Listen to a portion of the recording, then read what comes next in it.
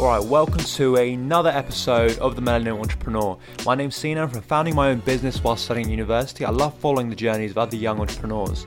Today I had an amazing conversation with Kurt Henderson, one of the co-founders of Nava. Basically, have you ever visited a new city and you want to find a cool place to visit, but aren't all about visiting all the touristy traps, and finding a local willing to actually give up the city knowledge and the hidden gems is really difficult? Well, that's happened to me so many times, and Kurt's app finds these places for you and recommends places completely tailored and personalised to the type of experience you want from the city. So we talk about how he transitioned to starting his own record label to actually co-founding Nava with his friends, the humble beginnings of Nava from an Instagram page to evolving into a business that has secured $450k in funding and $300k in revenue to date, partnering up with some massive organisations like EasyJet, and how that all came about. Always, massive thank you for the support so far. It's been really, really amazing.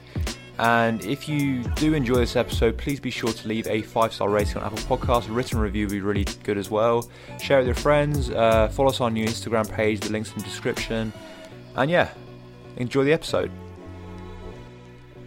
Hey Kurt, how are you? Hey Sina, I'm very well, thank you. Thanks for having me on today.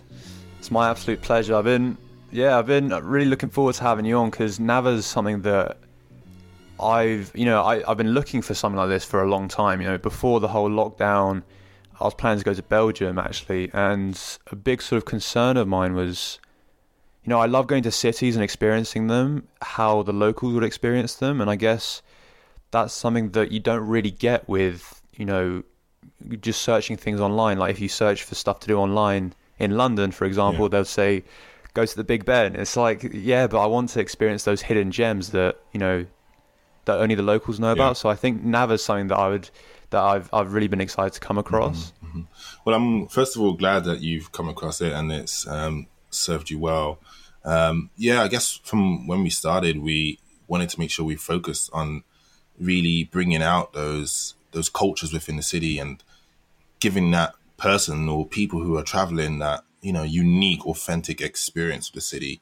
No more tourist traps or being hoarded into areas which are highly rated in larger travel platforms, but mainly focusing on what the city has to offer itself from a cultural perspective. So how do you see Nava? How would you kind of explain to someone that has no idea? Mm-hmm. So the way I'd explain it is Nava really wants to tie the culture of the city and the people.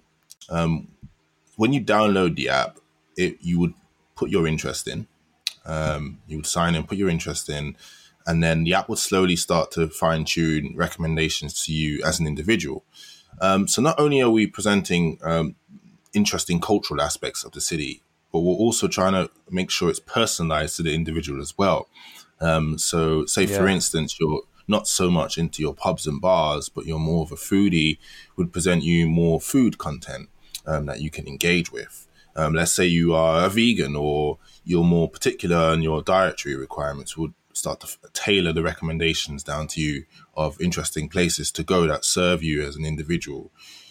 So we really wanted to create this tailored, personalized recommendation travel platform for people like yourselves who like to travel, experience new cultures. Yeah, do you think it's kind of a thing now where people are kind of tired with going to a city that they've never been before? Obviously, they will go to those sort of touristy places, but they're looking for more from that journey. They're looking for stuff that other people haven't experienced. Have you found that with interviewing customers or whatever? Yeah, definitely. There are so many people who have said that they want a unique experience, and to me, that's what travel is about. If you're traveling just to share the same experience as everyone else who's been to those places, you're probably better off just going on Google Maps and just having a little browse yourself. Yeah, just go on Instagram, it's all there. Exactly. And you want to be able to be there yourself. That's what it's all about. The feel of that city, the culture of that city, the smell of that city, and just, properly be immersed in it. Like, no longer are you just looking at the high street bars and restaurants. You're probably tailing off down an alleyway to then knock on the door 3 times to someone opening that door and saying, come in, there's no electricity in here, it's all candlelit. But it's a really nice bar. There's actually a place like that in Yeah. Sevilla, that offers that exact same experience. Wow. So it's all about giving people authentic experience and making sure that their journey kind of is unique to them. So when they come back and they explain it to people, my journey of Sofia or of Berlin or wherever is completely different to yours. And then we can share those experiences. Yeah, because the whole sort of app, it's all tailored to you. It's all tailored to what you actually want to get from that journey. I think that's why it is very unique as well, as you said. Yeah. And that's one of the key things we wanted to focus on when we started. So we started off as a Instagram account in Munich, actually. It was called Hidden Munich when we started. Yeah. And my 2 co-founders were living there, and they started looking at interesting content. So like a lot of photography, and they were uploading it onto this Instagram account. And before they knew it, they amassed a large following of around 20,000 users or so, who were just really super engaged in the types of content. So they were looking at urbex as well. So urban exploration, jumping over fences and capturing unique sites that the typical traveler wouldn't dare to do, or going to really underground bars, which are maybe slightly out the main city, or maybe in the city that you probably just wouldn't hear of, because the big travel platforms don't tell you to go there because they haven't got 105 stars on their platform. So we wanted to kind of capture the true essence of the city from a different perspective. And that's kind of where that strong following started to develop in Munich. And then we brought it back here and then expanded to Berlin as well. So that's kind of how we got started, and that's where the idea. Really interesting. So the idea came from you and your 2 friends who lived in Munich were saying, you know, we see tourists and they're not getting enough out of the city, like to the extent that we know to the extent of our knowledge of the city. So let's create something that encapsulates all of that. Exactly. And like bring the experience back home to people who want to have an experience which is unique, more tailored, more authentic, and you know, just gives you a proper taste of the city. Yeah, like because there are so many of these like hidden gems around these cities, and yeah, I love discovering them, and the whole sort of novelty of not many tourists know about this place. I think it's something that very much excites me and a lot of people that I know, especially as well. But that's the beauty of it. I feel there's so much a city has to offer, and if you don't uncover it from an underground way, you're not really truly bringing out or really seeing the culture. I think one of the biggest fears that we have when traveling to new cities, and we always make it a priority from all the business trips that we've been on and my own personal trips, is to really go off the beaten track. My biggest fear is sitting at a table at a restaurant and then I look around and there's only other tourists there, and then feeling like I'm in the Piccadilly Circus of that city. I know exactly what you mean. I want to kind of feel like I'm immersed in the city and in the culture. I'm surrounded by the locals and they can give me advice on what to eat, what I should be drinking, really interesting places to go outside. I'll give you an example. I can't remember the name of it, but I'll explain it. Maybe someone who's listening to this will remember the name. It's like these massive domes just outside of Berlin, outside of, I think it's more West Berlin. And there used to be spy domes from the Americans, where they would have their satellites inside these domes, and they would try and intercept signals from the Germans. And they put these domes around these satellites so the Germans didn't know in which direction the satellites were facing. So they can then collect information in secret. Super interesting place. Graffiti there is incredible. Some of the best graffiti I've ever seen. But it's like an hour's train journey outside of Berlin. Now, as a tourist going to Berlin, you'd probably be recommended to your, nice restaurants in the main city, not necessarily the Kurzberg and Neukölln and those areas. You'll probably get recommended to meet in those areas where there's more touristy places for you to go and eat and drink. And then you'd come back and you'd be like, oh, Berlin was great. And then you'd speak to someone else who's been to Berlin and they'll be, oh my God, did you go to the domes? Did you do this? And you're like, no, I didn't go to those places. Where were they? Well, maybe you should have looked a bit harder or try to find some more local advice on where to go and what to eat and what to drink and how to enjoy yourself from a different and a more local way of the city. You got to treat it like it's your last time you'll ever visit a city. So try and capture as much of that city and that culture when you travel. I'm interested. So you had the idea, it started in Munich. How did you come up with the places in Munich? So was it just insider knowledge because your friends lived there at the beginning? Mm-hmm. So yeah, it was partly insider knowledge. So that's how we curated all the content that we have on the platform and on the Instagram account when it was running full time. A lot of the locals would recommend places that they've been to and know the kind of essence of places that we're looking to capture on this platform. So more local experiences, more unique, no big chains and things like that. Not your Wagamama equivalents, basically. More the underground local, owned by an individual who's been cooking for years and has passed it down for the family traditions. Really cool places like that. Or new places that have opened up as well, but haven't really been heard of, that are offering a unique kind of dish or really cool underground bars and whatnot.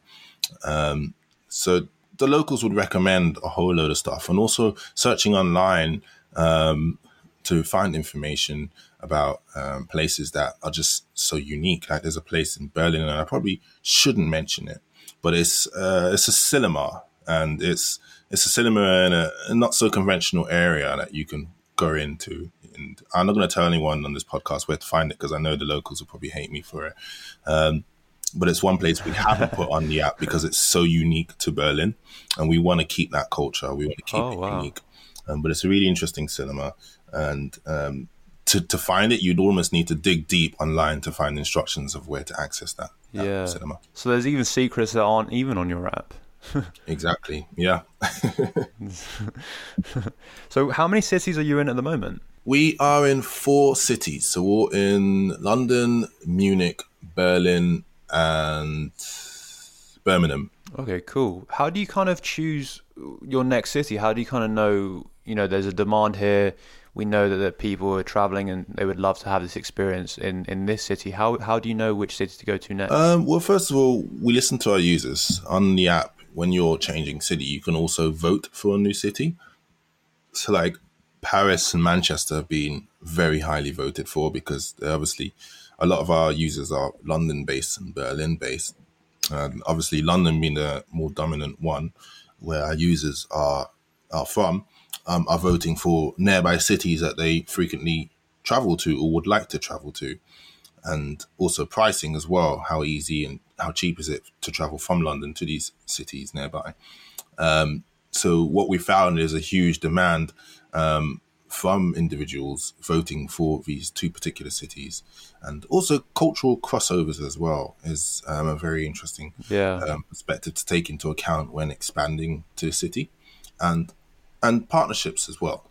We launched in Birmingham in a partnership with London Midlands, who are a train service that used to run. They lost their tether to the government, and now they've come up again under, can't remember the name, was GTR, I think it is.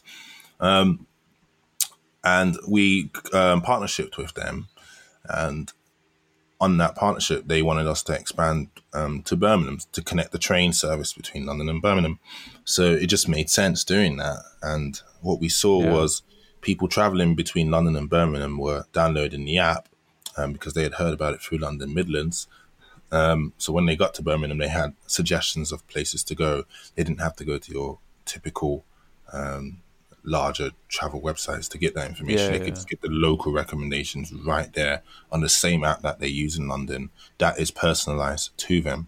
So straight away I could see that, there's particular bars and stuff I don't like.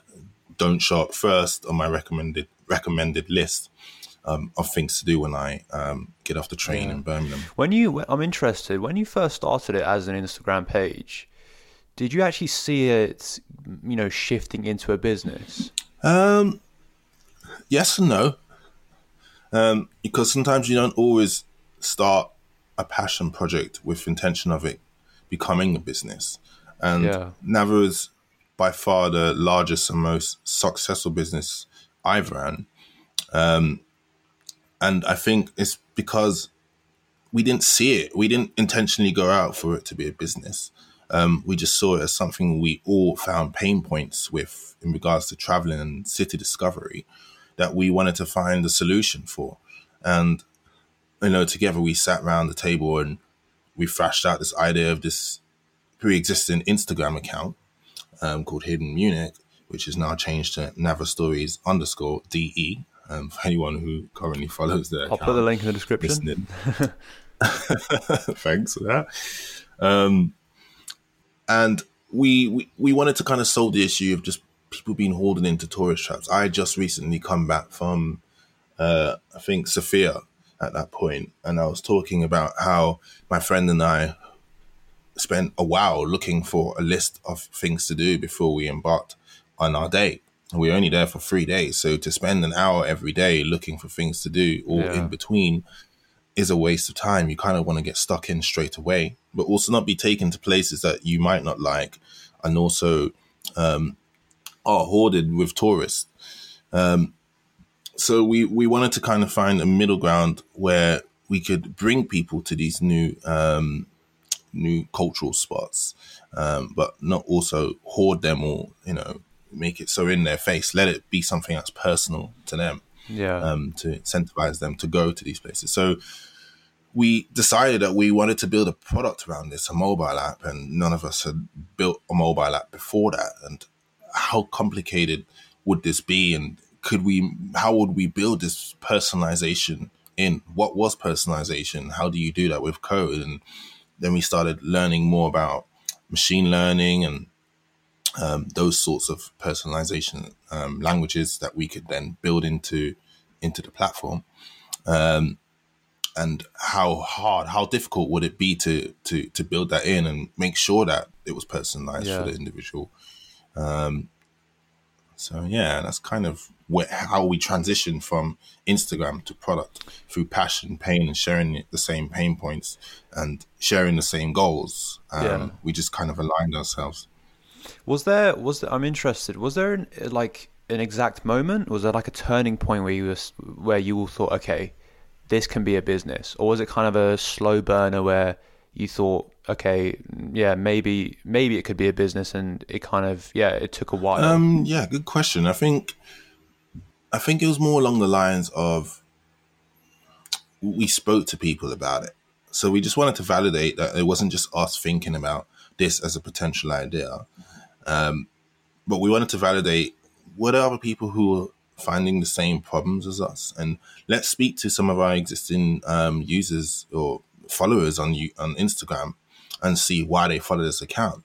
Let's try and gauge a better understanding of that, and then also speak to people in this city as well to see what they currently use. Does it serve them well? What experiences have they had from using those platforms? What could be done better? And what is their perspective on personalization? And what we found was a lot of positive feedback, a lot of validation around what we were building. And then we just started literally building a prototype. We built the prototype within a week and then took it to Web Summit. We had a stand there, and, we just kind of featured what we had, the images, these prototype screenshots. And people who walked past would ask for more information, and we'll do a very short, quick, interview with them and understand. And they would give us loads of feedback on how we could make this more compelling for them and whether it would be something they would use. And what we found out, it was definitely something that it was worth pursuing. What was the first prototype like? Was it decent? Absolutely shit. To put it bluntly, it was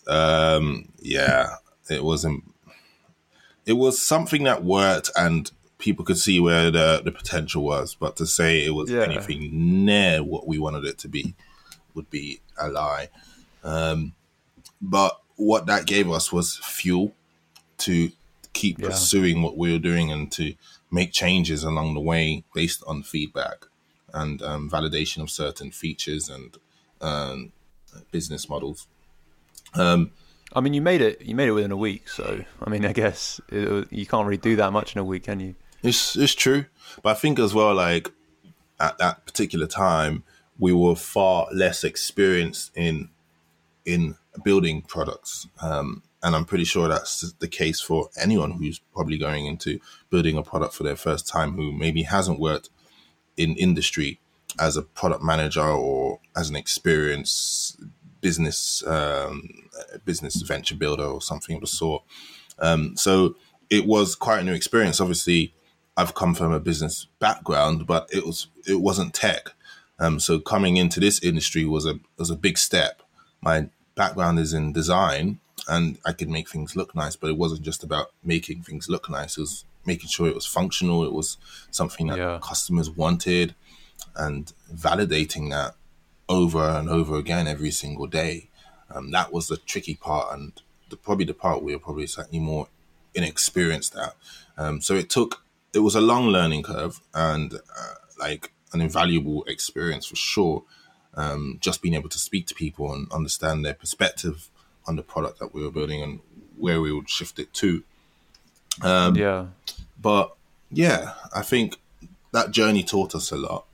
And, for anyone who's listening, I think it's very easy to say, oh, you're going to start somewhere and, eventually with hard work, you're going to get to where you need to. But I will say, like, it's important to talk to people who are far more experienced than you, work with people who are far more experienced than you, whether it be on your own projects or not on your own projects, because you will learn so much quicker about particular things you should be implementing from the get-go. Yeah. Eventually, I got a mentor as well I would have a call with him every single week, and he'd give me feedback and managing products, making product decisions, looking at data, speaking to users and, all sorts. And it was very helpful, very inspiring and very enlightening. Is there like one piece of key guidance that always sticks in your mind from all of those mentorships and guidance that you received? It's going to sound very cliche, but if you're going to fail...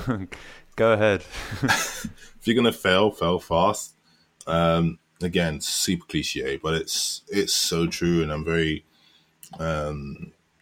very connected with that statement, in the sense that build what you think will work based on what your audience tell you to, based on the feedback, but don't always take their advice. Trust your gut a bit and make decisions which are pushing the boundaries of innovation. So always find that fine line of where you say yes to that and where you say no, I'm going to do something ever so slightly different. Because what you might find is if you pander to exactly what your audience tell you to do, then you're not really breaking the barriers of innovation. You want to try something a bit daring, but fail fast if you're going to do that. Don't spend a year building something that's going to be, in quotation marks, daring. Try build that same thing within a few days and just see what people think of it. And if they say no to it, at least you've trusted that. You've trusted your gut and you tried doing something. Sometimes it may work. And with those stories, those are the things that may have been their biggest successful moment that led them to this particular point in their business. Yeah, fail fast and listen to your audience as well. There you go, fail fast. It's been mentioned on the podcast before, I have to say, but it's definitely a good piece of advice, and I think that's something that a lot of entrepreneurs live by, because there's no point, building something for ages and then no one wants it. You just wasted a lot of time and resources on it. Exactly.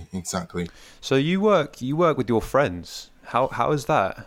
Because a lot of people, I think, would be their worst nightmare. Actually, it's their friends and they like them a lot, obviously, but in a work environment, it's very different. So how is that? I'd say it's very nice. It depends on how well you know the friend as well.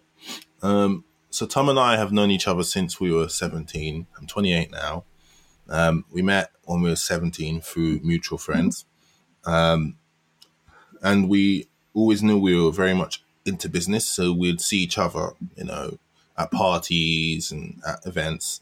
And we would always beeline straight to each other and have a little chat basically about what business we were working on. How was it going? Is there any way we can help or work together? And we'd always have these conversations at these parties. And it was great to see that there weren't many people. I mean, it wasn't great to see this, but it was interesting to see that there weren't many people in those circles who were interested in business and starting their own business. Yeah.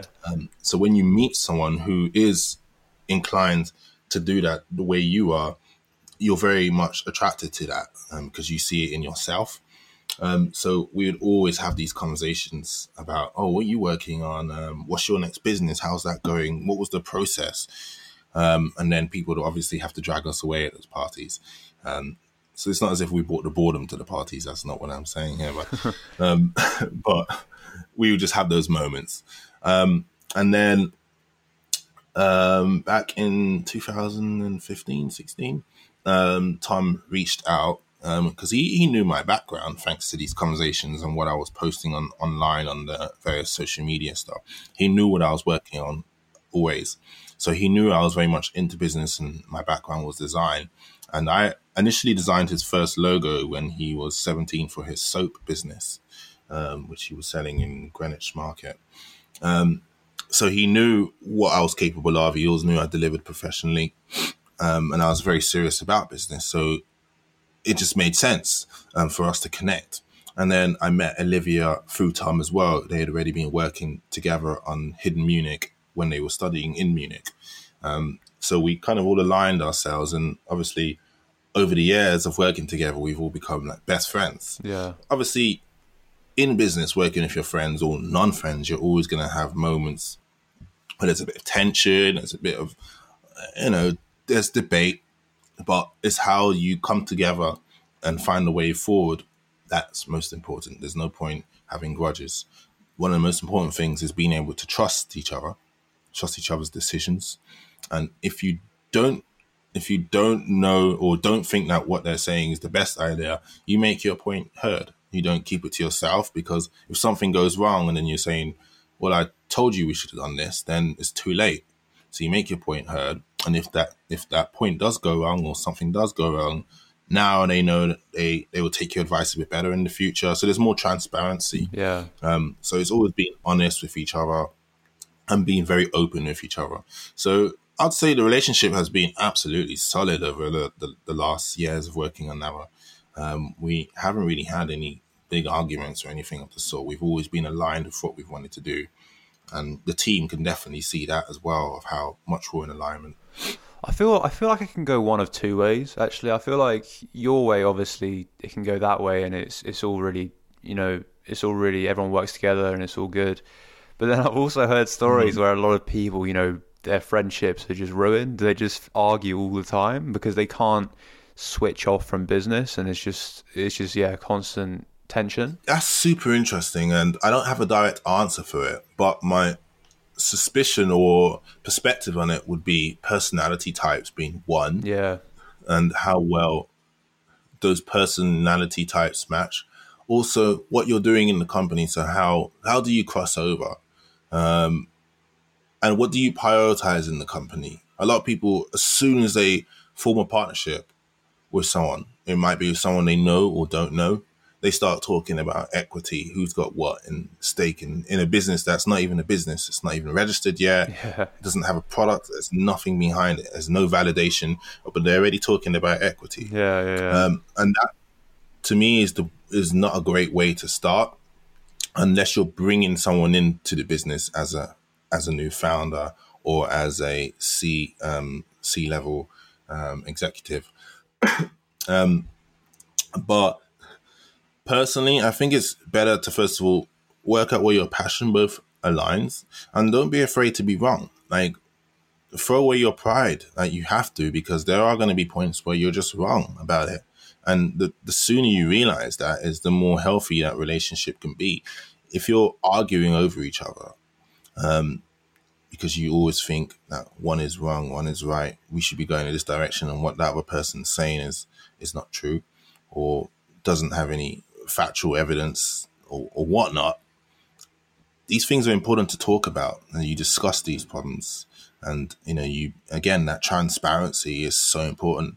It's not worth throwing away a good business idea over your relationships with your partner involved. But clearly, if there's an existing problem between the two or three or four of you involved, then that needs to be ironed out.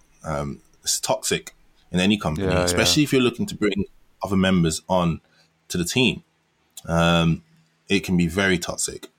So yeah, we've always been a strong team of three, and we've always grown, like, thinking very business aligned and from different perspectives as well. I think that's also important to mention. Each one of us has a different perspective on things. I'm more of a creative.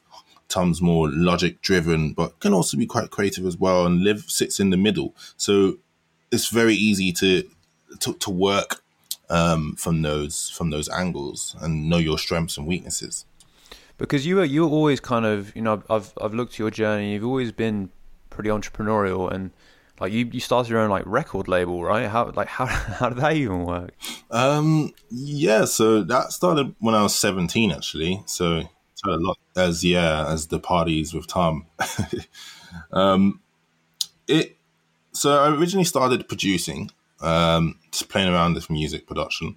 I'd never really done much of it before, and I kind of saw it as a similar process to graphic design. So that's kind of how I fell in love with it, and then spent a few months, making music, to a point where I felt very comfortable with producing music, comfortable enough to be able to produce for other people. But I didn't want to just be a producer. It wasn't a dream. I'd always had that business side to me I wanted to pursue more of. So I decided to set up a record label with one of my other friends. And it was called UK Fusion Media. And we signed.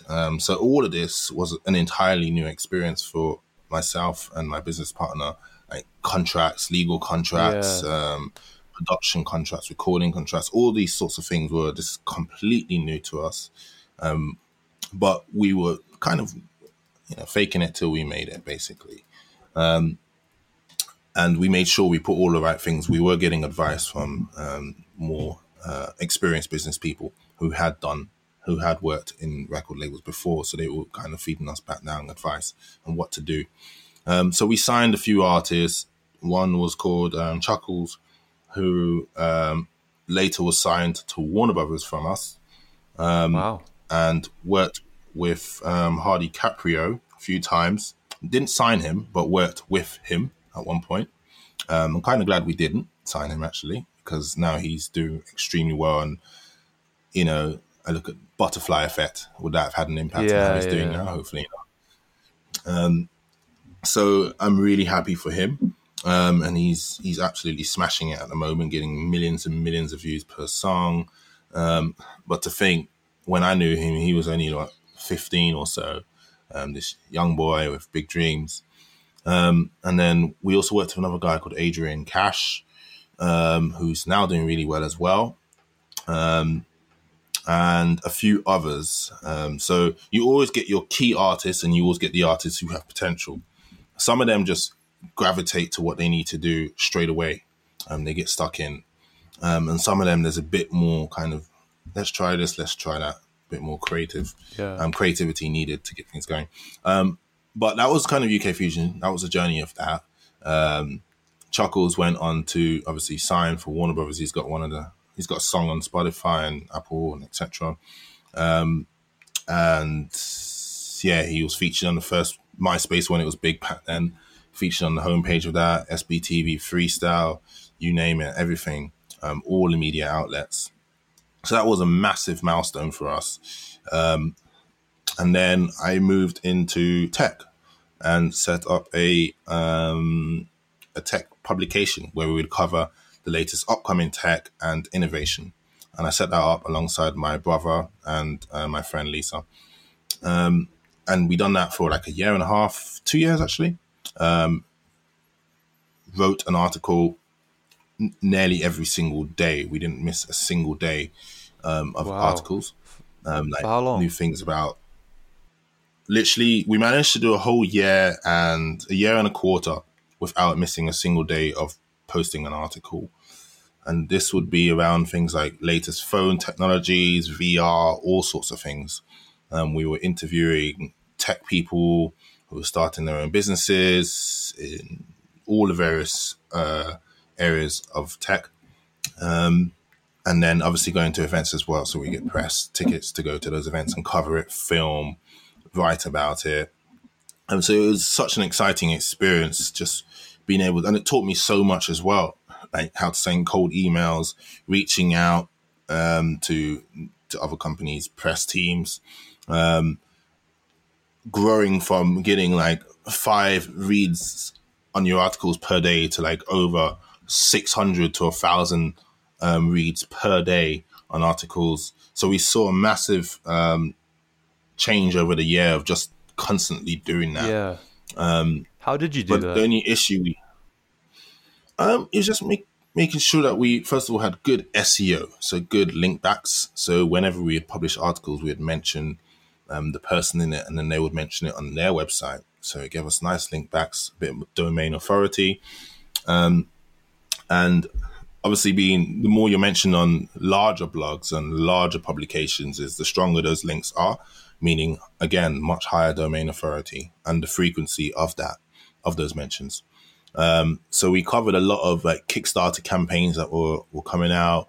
One of our biggest articles, which I think itself got over like 15,000 reads within the space of a week, was our Swedish innovations article. So that was a massive milestone of that. And it was covered by the Swedish embassy. It was Oh my posted God. loads. Wow. So again, huge milestones, and it's important to sometimes realize that maybe you can aim for milestones, and sometimes you just don't know when they're going to come out, when these massive little glimmers of success happens. The only issue we had with the business, so it was just hard to monetize.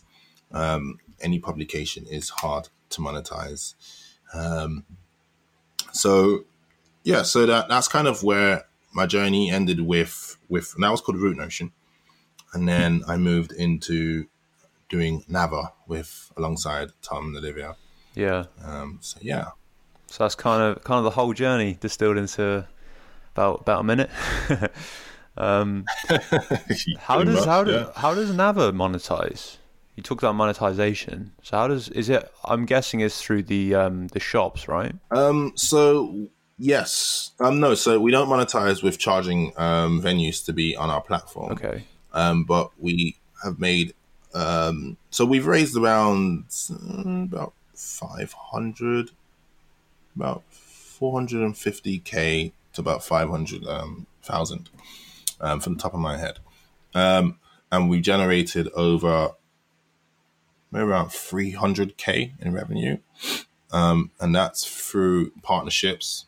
So we partnered with EasyJet last year to create us an offering via the app, so the customers flying between London and Berlin could unlock these hidden collections and access interesting venues that they could visit in the city once they had landed. So EasyJet were looking to basically try and gauge where their customers were going once they had landed. So on an aggregated Oh, level, not okay. an individual, because obviously GDPR and Yeah, things like yeah. that. So I guess But it's the to look data. at the mass, yeah, exactly. It was a data play partnership to try and understand that. And also working with London Midlands and Visa, and we've done some government contract stuff. Yeah. So yeah, we've managed to generate revenue through those options. And yes, it's been successful from that side. So many companies are looking to understand their customers better from different means, but it can also be very hard for them to access that type of understanding. So like I don't know, your broadband provider may understand what you're searching, but maybe when you leave the house, they have no idea where you're going and Yeah. what kind of interesting places that you're going to. And the reason why they want this data is so they can just market. They can market in those to those places where you and thousands of others are going to. So they can then get more traffic and more sign-ups and things like that. Yeah, that's what I was going to Yeah. ask you actually. Why, like for EasyJet, how would it benefit them? So I guess it allows them to then contact that bar and place advertisements there, work with that bar. And it's also a great opportunity for that bar or venue to generate revenue with the likes of a large flight company like Yeah, EasyJet. So then they can say to that particular venue, hey, when your customers come through, tell them about the EasyJet thing, or they can put banners in there and they can put things in their website, all sorts. And then we're having that nice little circle of purchase. So those customers fly through EasyJet, they go to those places, and new customers going to those places who haven't flown through EasyJet are now being made aware of EasyJet, the prices of flights, interesting destinations that they can travel to that they didn't know. So it's a great opportunity for them to get more exposure to similar customer segments. yeah. Was that your biggest deal today? The deal with EasyJet? I would say so. Yes, that was, and we went through Founders Factory, which is an accelerator program. They've been extremely helpful for us, and EasyJet are one of their partners. So there was a nice connection straight away with them to make that happen. Yeah. I was gonna ask how how does that conversation even start? Because for like a startup like yourselves approaching a huge, corporate, how did that conversation happen? So we went to see EasyJet in Luton, and we pitched our proposals of what we could do for them, because obviously they know we are a city discovery app, but are we just showing really interesting places to their customers? Because I'm pretty sure there's many other products that can do that. So what would make us so unique is what we wanted to kind of inform them of. So we proposed this one, which is the offering I just told you about, and they liked it. They thought it was a great idea, so they featured us in their in-flight magazine. And obviously, when you're reading an in-flight magazine, you're offline, right? Because you're in the air. But what we found is people would take pictures of the ad or save it in their notes or something, download the app, unlock this collection, and we could see how many people were unlocking it, meaning because they could only find out about that collection through that in-flight magazine. So we know they had Yeah. a unique identifier. And then we can then start looking at how those people were navigating the city, what kind of bars they were engaging with on the app and in that collection as well on the app. And then we can then say, well, this was your most engaged with venue. This type of customer went to these types of venues. This type of customer went to that kind of venues. So yeah, I would say all in all, it was that pitch was quite an easier sell, because it was something they couldn't do themselves, and there weren't many other competitors who could do the same thing that also operated on that flight path as well. Yeah, that's really interesting. So where do you kind of see the future of Nava? Yeah, so scaling up, being able to help the local venues. We're all about local venues. Being able to create some kind of offering for those venues to reach their customers better, without making it a platform which has 101 adverts. We want to keep that authentic experience, so we're not interrupting a user's experience. They can just see what they need to see that's personalized to them, and they can also maybe even get like great deals and offerings that are offered by the venue and not compulsory to the venue, because we don't want to cut into their profit margins, because that's effectively how their business grows. And we don't want to be the downfall of their business through them paying large amounts to have our service. We want them to have the flexibility of using our service, and making sure that they can reach the customers, and those customers are high potential to convert to paying customers in their venues. So that's kind of where I see the future of that going to.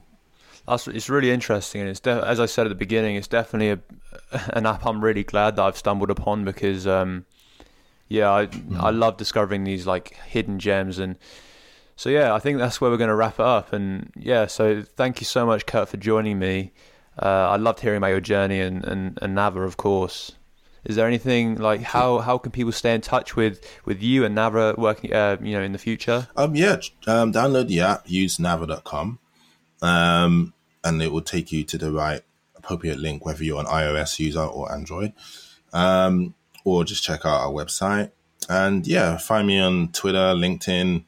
Just type Kurt Henderson and you'll find me. I'm wearing a cool hat. I'm probably the only Kurt Henderson on Google wearing a cool hat, so find me via that. And reach out if you want any advice on anything, and I'll be more than happy to help. But thank you so much for having me on today. It's my absolute pleasure. Have a great day. And you too. You take care of yourself. Thanks for listening to this episode of The Millennial Entrepreneur. It really was a massive pleasure recording with Kurt and exploring the journey behind Nava. It's an app that I definitely want to use in the future. As soon as lockdown is raised and we can go on holiday, I'll definitely check it out, and I'll definitely be an avid user of it. As always, if you did enjoy, please be sure to leave a 5-star rating and a written review on Apple Podcasts. It really does help me out. And share it with your friends if you like. Follow us on our Instagram page. The link's in the description. My name's been Sina. I'll see you in the next episode.